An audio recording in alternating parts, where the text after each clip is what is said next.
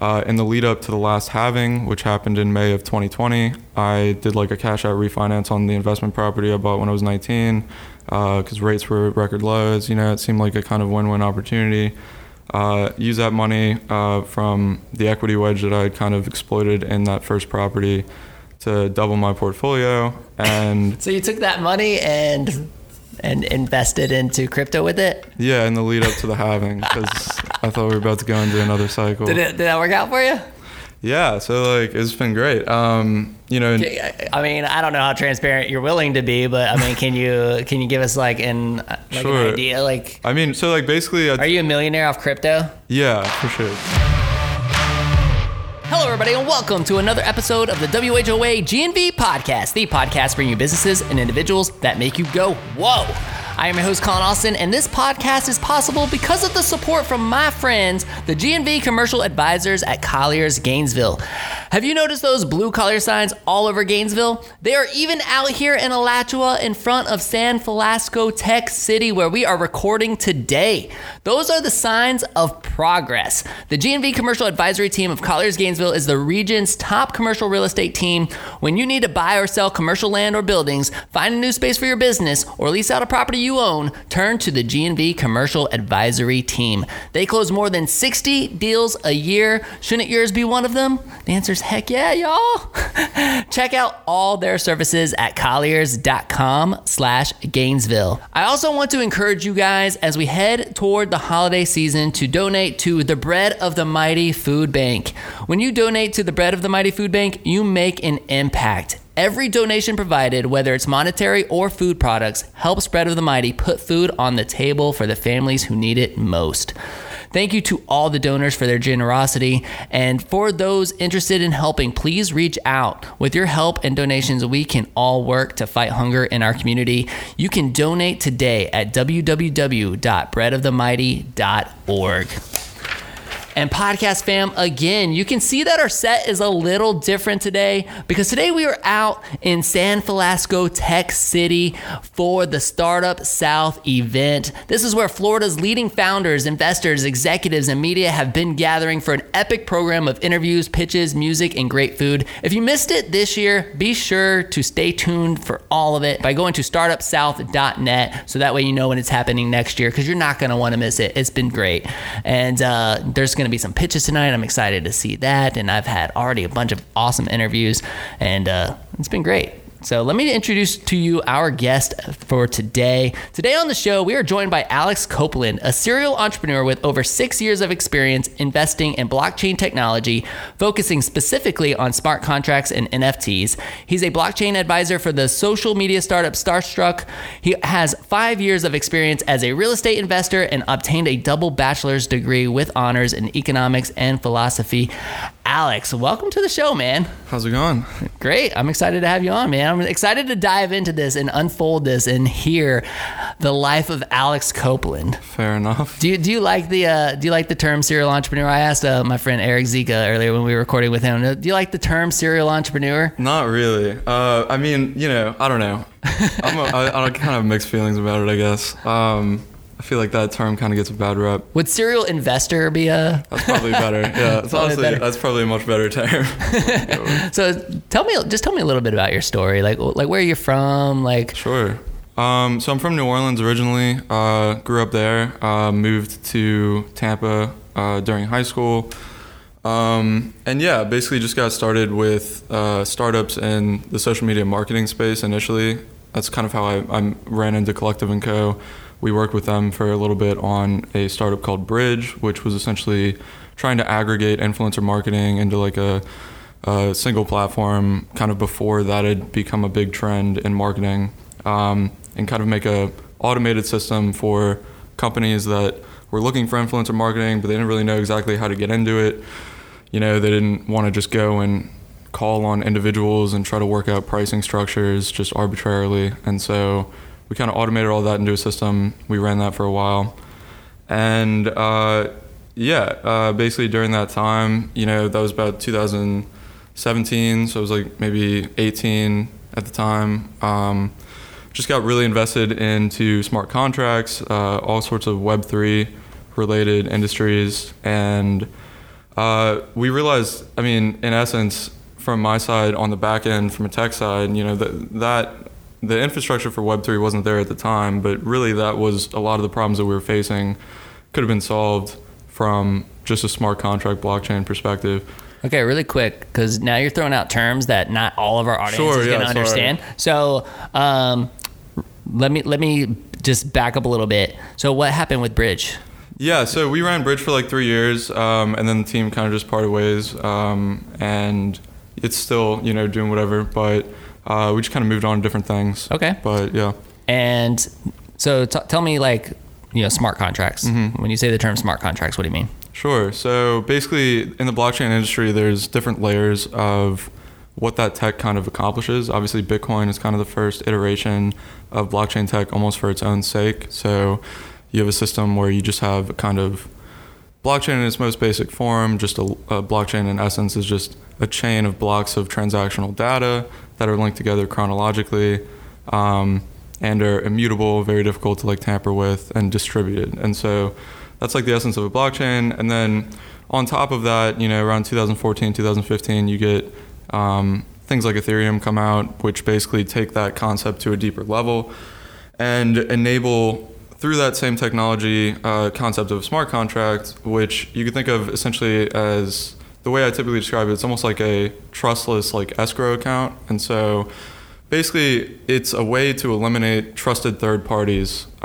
which the modern digital world has become increasingly dependent on. And the reason that they've become increasingly dependent on these trusted third parties is because as we move from the physical to the digital space, with layer 2 internet, just the kind of traditional internet of social structures and communication networks, it's very difficult for any individual to have custody over data or assets or wealth.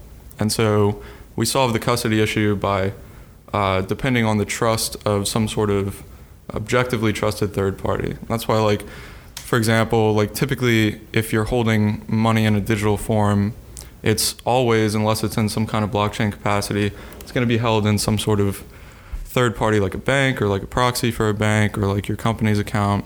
It's never going to be held in the same way that you could physically hold cash. And so smart contracts and blockchain basically kind of open the floodgates for the ability to create a third layer, like Web3, on top of the existing internet, with the ability to hold custody, transact anything that you want to do with both data, wealth, any kind of tokenizable value, essentially.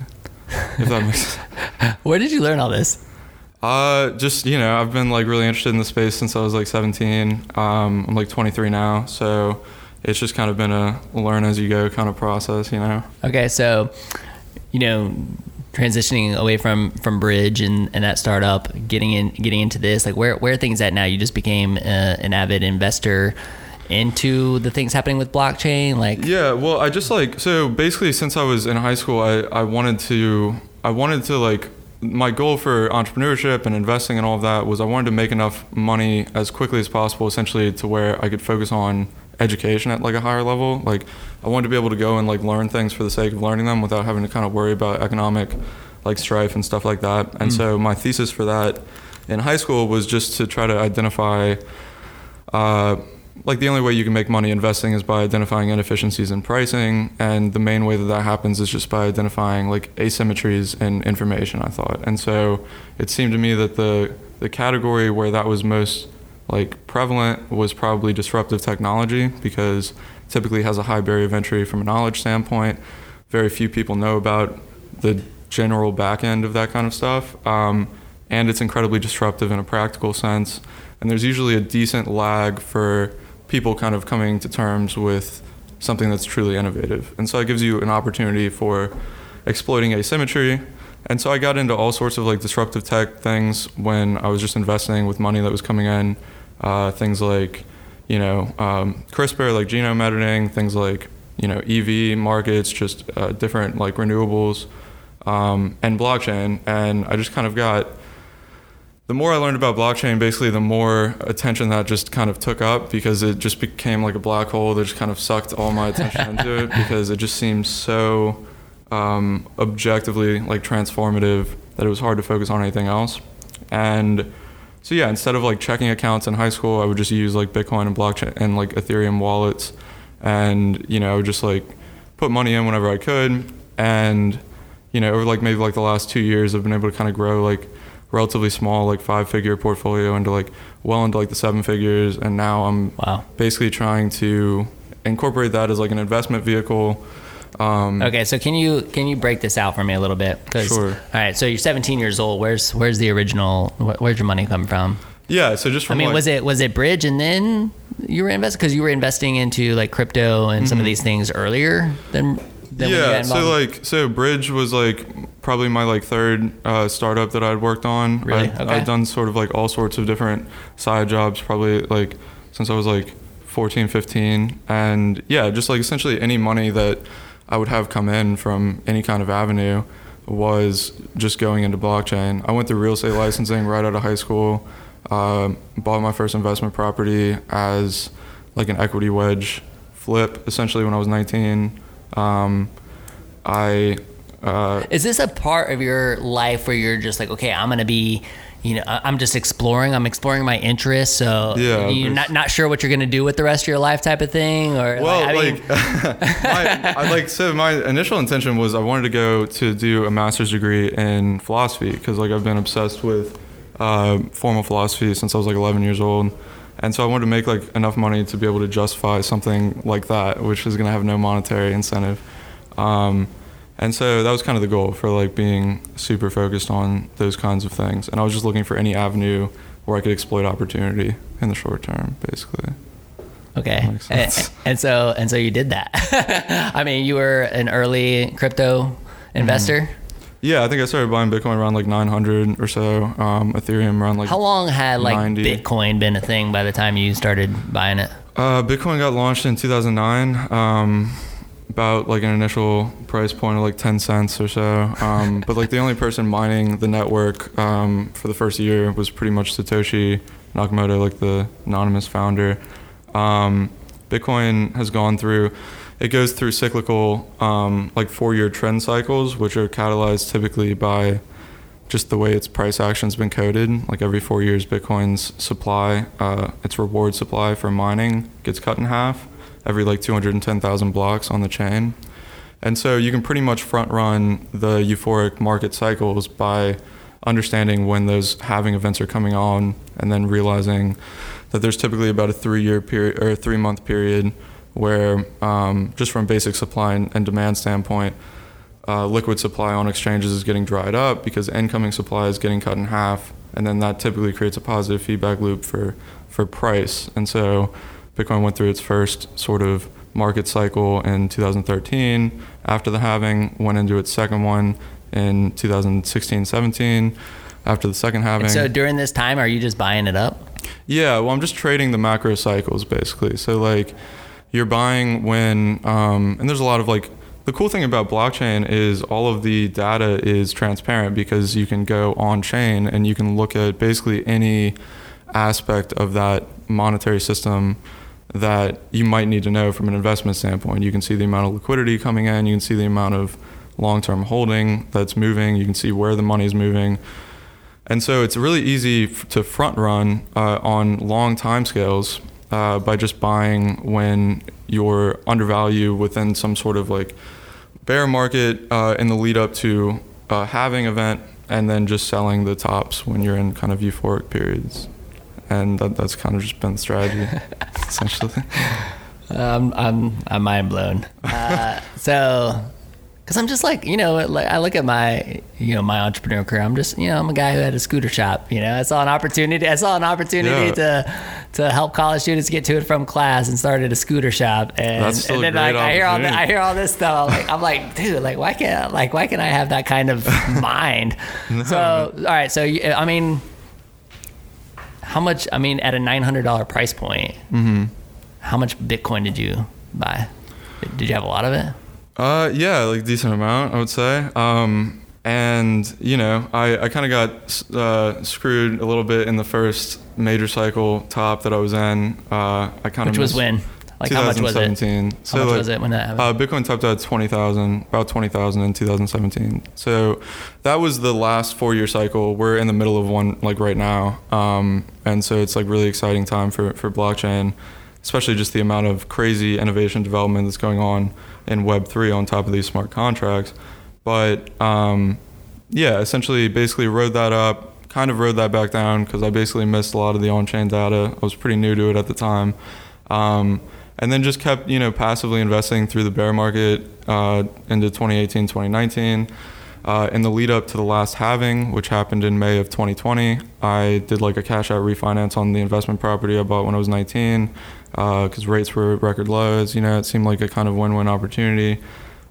Use that money from the equity wedge that I had kind of exploited in that first property to double my portfolio. And so you took that money and invested into crypto with it? Yeah, in the lead up to the halving because I thought we were about to go into another cycle. Did that work out for you?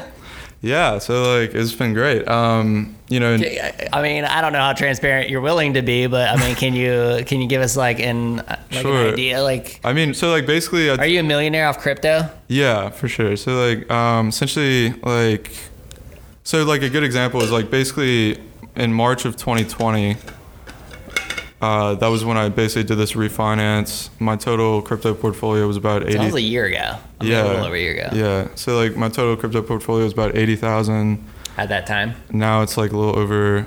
It's like around 2 million right now, I think. And so like, it's like 13 months or so, just kind of like being able to outpace the crypto market by focusing in on like niche innovations going on in that space, like decentralized finance and NFTs and all of that kind of stuff. Is it hard when, when you see everything that's happening, because like what Bitcoin's at kind of an all-time high right now, right? 60s. Yeah, it just broke all-time highs yesterday. Got up to like 67 grand. And for everybody who's listening, it's we're recording this on October 21st. So, okay. Because who knows, by the time this goes out, maybe it's back down here. Yeah, absolutely. All right. So is it hard not to like grab everything and go throw it into crypto? Yeah, pretty much. I mean, are you one of these guys that's like, okay, let me be smart about it. Let me definitely diversify my portfolio, or let me go all in on cryptocurrency. No, the way I like focus on it now is basically I dollar cost in when like the on-chain metrics that I use are showing undervalued, and then I dollar cost out once we start going overvalued. And so from that perspective, you can kind of you can average your entry price in in good terms during bear markets, and then you just start scaling out your position size, diversifying into things like real estate, equities, whatever, when you're getting closer and closer to the market cycle top, which is usually pretty obvious, but it's impossible to call it exactly. And so you just kind of scale out periodically. Just because there's been some conversation happening around this as of late, what are your thoughts about like government involvement in the crypto space? Yeah, I mean, I think regulation is like inevitable, and I think it's a good thing objectively. Gary Gensler has like a deep background in blockchain. He used to teach blockchain at university, and so if anybody's going to be regulating it from an SEC perspective, it makes sense that it would be somebody like him. I think the U.S. has done all right with it. I think Congress is like really behind the times in most innovation. If you just track the average age of Congress, it's just increasing at a rate that's like not sustainable for the exponential growth curve of technology that we're in right now. There's no way they're going to understand a lot of what's going on in a way that's accurate enough to regulate it efficiently without essentially like suffocating innovation. But I think they've done an all right job with it so far, Okay. I don't think anything's been too bad. So do you live like a pretty like humble life, or are you kind of like, cashing out crypto and buying a Ferrari or anything? No, it's nothing like that. Like how does this, how does this impact? Because how old are you now? 23. 23. So, I mean, that's, you've done really well for yourself. Congratulations. It's amazing. Thank you. But, when I was in college, I was like, oh, by the time I'm 30, like I'm gonna have a Porsche, blah blah blah. And it's funny because like obviously as life goes on, I was like, oh dude, I ain't buying any of that crap. I'm keeping my Honda Civic because it's paid off, you know. So I mean, my perspective has definitely changed as I've grown and gotten wiser. You know, I'm 39 years old, so I'm still driving a Civic. So fair enough. Yeah. You know, so but I'm just kind of curious, like how, you know, are you just like, no, let me just keep investing, or do you pull out and, you know, buy more? Like, have you bought more real estate? Like, what have you done at this point? Yeah, I just bought a house not too long ago, which was kind of my first big pull from like profit this cycle. But I mean, I try not to buy anything extreme that I can't justify as like an investment, essentially. So like if there's overlap and something that's like pretty cool and like fun, but like it's also like I can justify it as an investment, then like that's one thing. But no, I haven't like pulled out to buy anything that's like a waste just of money, a waste, basically. Yeah, you're not gonna waste it, right? Yeah, no, nothing like that. I'm trying to basically like build up enough liquidity essentially to incorporate it into an investment vehicle. That's basically been my plan since I was like 18 or so, to try to be able to do a capital raise for like a small scale hedge fund by the time I was like 29 or so.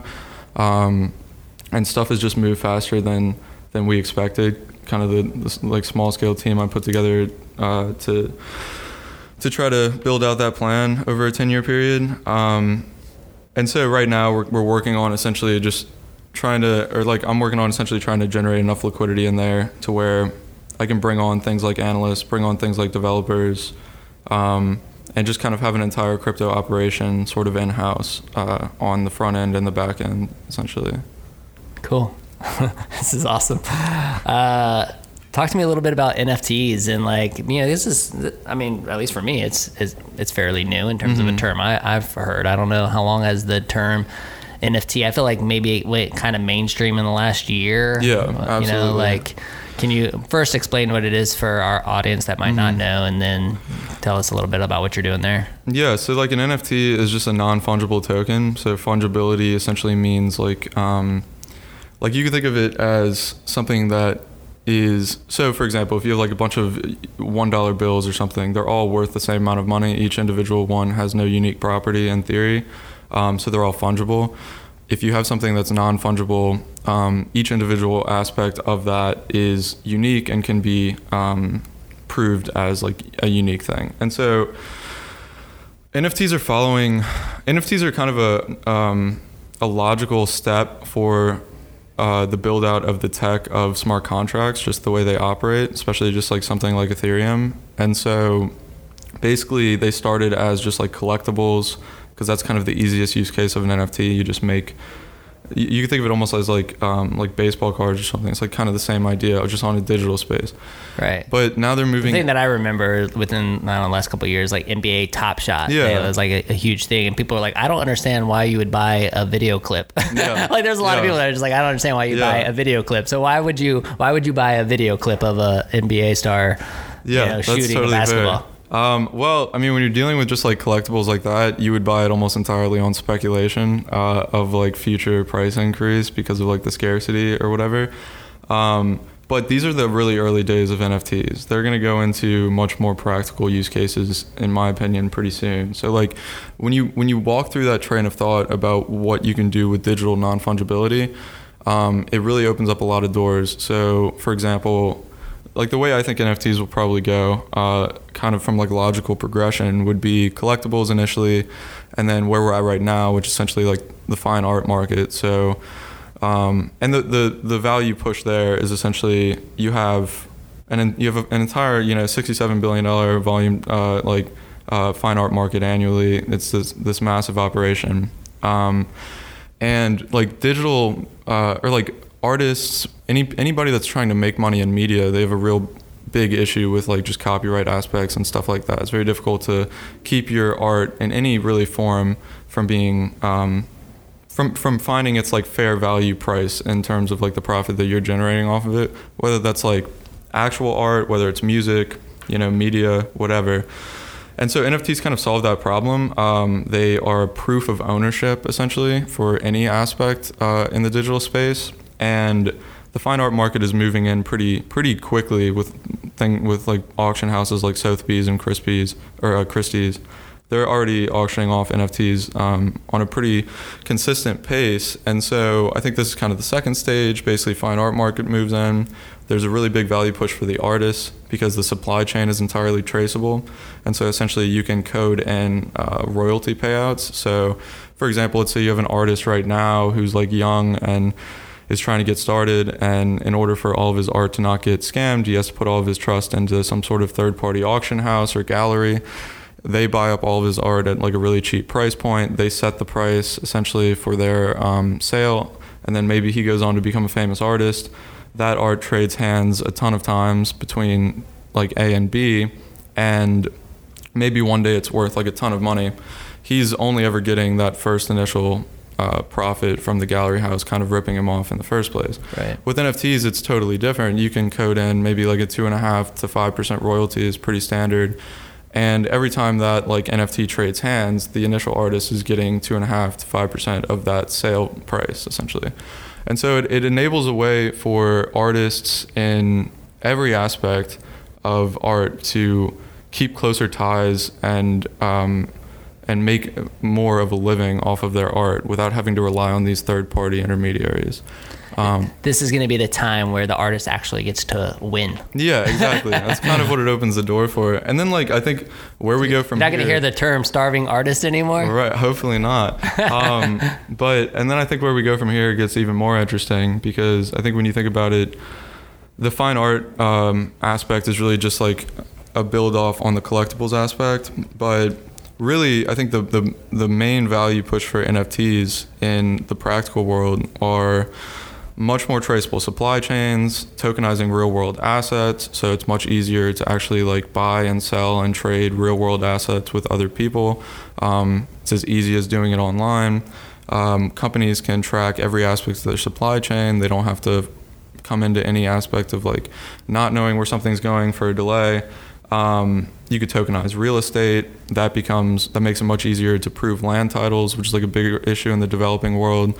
And then eventually I think we'll get to the point where we start tokenizing things as abstract as energy on like energy infrastructure grids.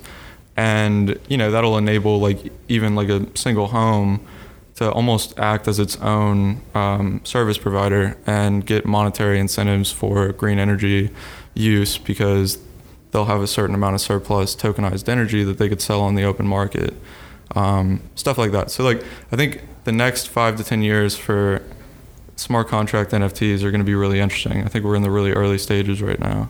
For a guy like me, who, you know, I'm married, I got 2 kids, 8 and 12. I got a full-time retail business. I got a side hustle podcast. I got all this stuff going on. I'm super interested in all this stuff, but I'm like, man, I don't have the time to go and like learn it. And I mean, where for the average person to go and, you know, I just insulted myself. I just called myself average. You know, for the regular everyday American, not American, whatever, who wants to, you know, maybe incorporate like NFT into, you know, an NFT into their life, or maybe buy some of these, you know, pieces of art and be a part of this. Like where would you say for them to go? I mean, would I just be getting myself into trouble by doing it if I'm not willing to spend all the time to learn it, or is there? Yeah, sure. Do you understand what I'm asking? Yeah, I mean, I think with where we're at right now, so the NFT market as an asset class, it's not entirely new. I mean, you could go back and make claims that NFTs have been minted on Ethereum since like 2017 maybe, but it didn't blow up as an asset class until really the last like 6 to 9 months. And that's just because the UI like has become much easier. Platforms popped up on Ethereum that make it really easy to trade and all of this kind of stuff. But honestly, like when you're trying to get into it with where that market is at right now, there is kind of a technical barrier to entry, I would say, because you can only trade this stuff on Web3, and so like accessing Web3, I don't think is as big enough. I don't think it's as big of a barrier to entry as most people think from the outside, because this stuff seems like really complicated, and in reality, it's really not. It just takes a small learning curve to kind of get the idea of what's going on and get the use case of how it works. But yeah, you would essentially have to, use some sort of multi-sig Web3 wallet like MetaMask, which just turns your browser into a Web3 browser. And then that opens up the door for any kind of decentralized application or decentralized autonomous organization that is built on top of Ethereum's smart contract foundation. The good news is that Coinbase just announced like 2 weeks ago that they're launching an integrated NFT marketplace into their platform. That'll probably come out maybe December, January. That'll really open the floodgates, I think, for retail without having to worry about any of the tech side. And so I think that would be the easy entry if the tech is kind of like, scary or something like that at first. Super interesting stuff, man. What's been your biggest hiccup along the way? What's the biggest mistake? Yeah, sure. I mean, in the startup space, we definitely had a ton of issues. It's kind of why I moved deeper into investing than startup, culture.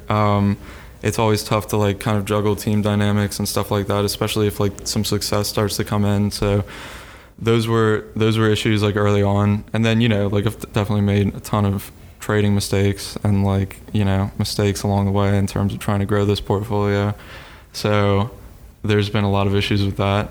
Kind of missing the top for the 2017 run, that was a big issue. That took a decent amount to build back up from. But did you dwell on it for a while? Is it hard not to like? Yeah, probably.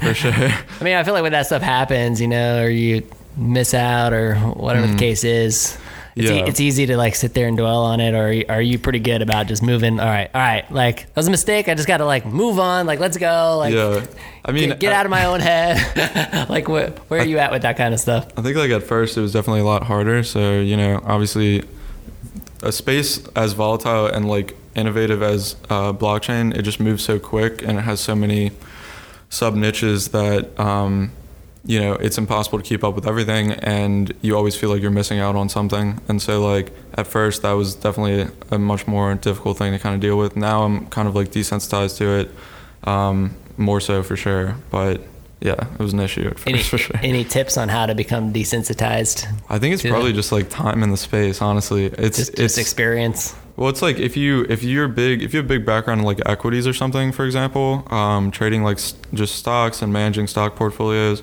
moving into a space like crypto, it almost seems like time is moving like 6 times faster essentially. So the cycles are, faster by like an order of magnitude. The volatility within the space is significantly higher, and so like there's a big kind of sensitivity to that increase in volatility at first, and then you just have to kind of get desensitized to it as you get used to the fact that that's just kind of how that market works, basically, because it's smaller. I have to ask, because you got dual bachelor's degrees, right? In economics and philosophy. Where'd you go to school at? Went to the University of Tampa because I was working in Tampa at the time, so I just kind of wanted to stay close to all the stuff I had going on there. Okay. Would you say that your college education, was very beneficial to your life now? And yeah, I mean, I don't think it was like super necessarily relevant for what I do for work right now, but it was stuff that I was like really passionate about, and I just like to learn for like the sake of learning. So like I definitely enjoyed it. It was I don't regret it or anything like that. I think it was great. I like to ask just simply from the standpoint of, so many people are like, a lot of people trying to make that decision whether or not they should go to college or something. Yeah, no, I'm like always doing like online, like schooling in some capacity. I'm going through like a online degree in my free time right now for like Solidity programming, which is like kind of the native coding language for Ethereum. I'm doing like a open course class on like CRISPR, like biotechnology, stuff like that. I'd love to like have the time to go do a master's. So it's like, I love a passion for learning. Yeah, that's awesome. For sure. And so, yeah, I definitely wouldn't regret college or anything like that. Very cool. I have a passion for learning too, but I would never go back to school. That's totally fair. I mean, you don't really. Totally no, it's cool. You don't really need to anymore. All the resources that you need are online. Yeah. Are there any like particular resources or places that you like to go for information? Yeah, I mean, like I do a ton of classes through like Udemy has like a ton of really good tech related open courses. MIT Open Course has basically all of MIT's curriculum just open source. So like I'll do a ton of stuff through them. edX. I mean, there's so many platforms online that are just digitizing like the best university's curriculum and putting it out there for free. And so, you know, if there's anything that you want to learn, there's definitely the best possible resources out there to just do it with no cost. It's kind of crazy. How do you divide up your time? Like, because you seem like somebody who, you know, knowing that you're passionate for knowing that you are passionate about education and continuously educating yourself, you know, how many hours a day are you spending doing that? Yeah, I mean, like I've been working probably like 14 to like 16 hours a day for like the past like probably like 4 to 5 months, just because crypto is in like a really important phase right now. And so keeping track of everything it just takes like tons of time. You know, like every 4 years, like more or less, crypto goes through these cycles, and they're just the greatest money-making opportunities really in human history. And so when it comes along, it's like the Olympics, just like fucking like, or you're just like going for it at a really like high level and kind of dedicating all your attention to it. And so, yeah. That's the phase you're in right now. Yeah, basically. You're in the Olympics. You're like it's such all a rare in, all opportunity. focused, so much trading involved. Yeah, exactly. So just like trading and like market research, and then like all the things that I do on the side, just like kind of dividing that up through the day as well. But yeah, it's been pretty consistent, like 14, 16 hours for a while now. And it'll probably be like that until like February or March, so. Wow. Cool. With, so what brings you here? I mean, with Startup South, being out here in Collective and Code space, you know, we're in San Francisco Tech City. There's this pitching, you know, so like I said, bitching, this pitching event tonight. Yeah. You know, are you here looking at just like why are you here? What are you involved with? So Quan like invited me down here to like speak on a panel. I think I don't even really have all the details, honestly. I love that, right? Like, yeah. Quan gets you out here, like, dude, just come. I'll get you on a panel. Yeah. And share your knowledge with the world. Yeah, he basically just said like for like blockchain related stuff. But I just took a role as a blockchain advisor for a startup that I think is based out of Collective and Co. also, called Starstruck. And so I think I'm down here partially as a representative of that, and then also for whatever this panel situation is that cool. it's talking about. Well, whatever it is, we appreciate you contributing and coming to Gainesville from Tampa for the evening. And are you here tomorrow too, or? I think so. Yeah. Okay.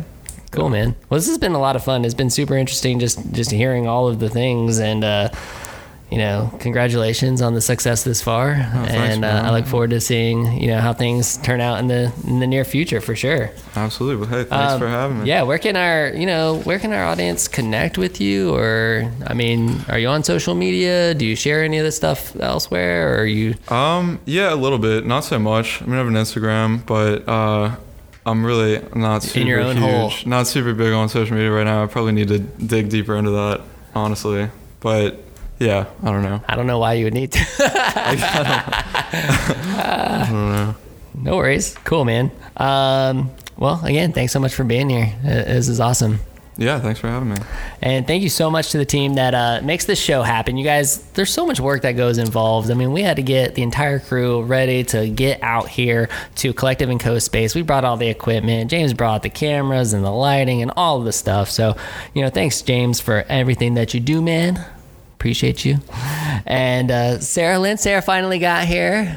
She had class in the middle of the day for some of our other episodes that we recorded, but she is here, and she's always keeping us on our toes and doing on social media, and definitely helping me manage the intern team. So thank you so much for all of your hard work. And thank you to our intern team, Trinity, Gianna, and Noah. You guys are awesome. Thanks for all that you do. Podcast fam, remember that you can find all the links to the incredible sponsors that make this show possible. I absolutely could not do this without them. Please support them. Go to whoagnv.com/sponsors to get connected to all of them. Of course, you can find their information in the show notes of the episode. And, thanks so much for listening. We appreciate you guys. We're in somewhere in the 170-ish episodes. I mean, I cannot believe that we've done this many episodes. It's continued to do so well. I'm so grateful for you guys. A lot of evolution in the podcast over the last 3 years, and I'm just really excited for where things are headed as we head towards 2022. Approaching the holiday seasons too, so just definitely want to say happy holidays to everybody as we get closer and closer and closer to the holidays. Enjoy that time with your families, and again, remember to support a lot of the nonprofits in our area that need it, just like the bread of the Mighty Food Bank, so please support them. And you guys, you've been listening to the WHOA GNV podcast, the podcast bringing you businesses and individuals that make you go, whoa. There you whoa. He's like, whoa, you got it. You got the cue. You got it, you guys. Whoa. We'll see you later, guys. Bye.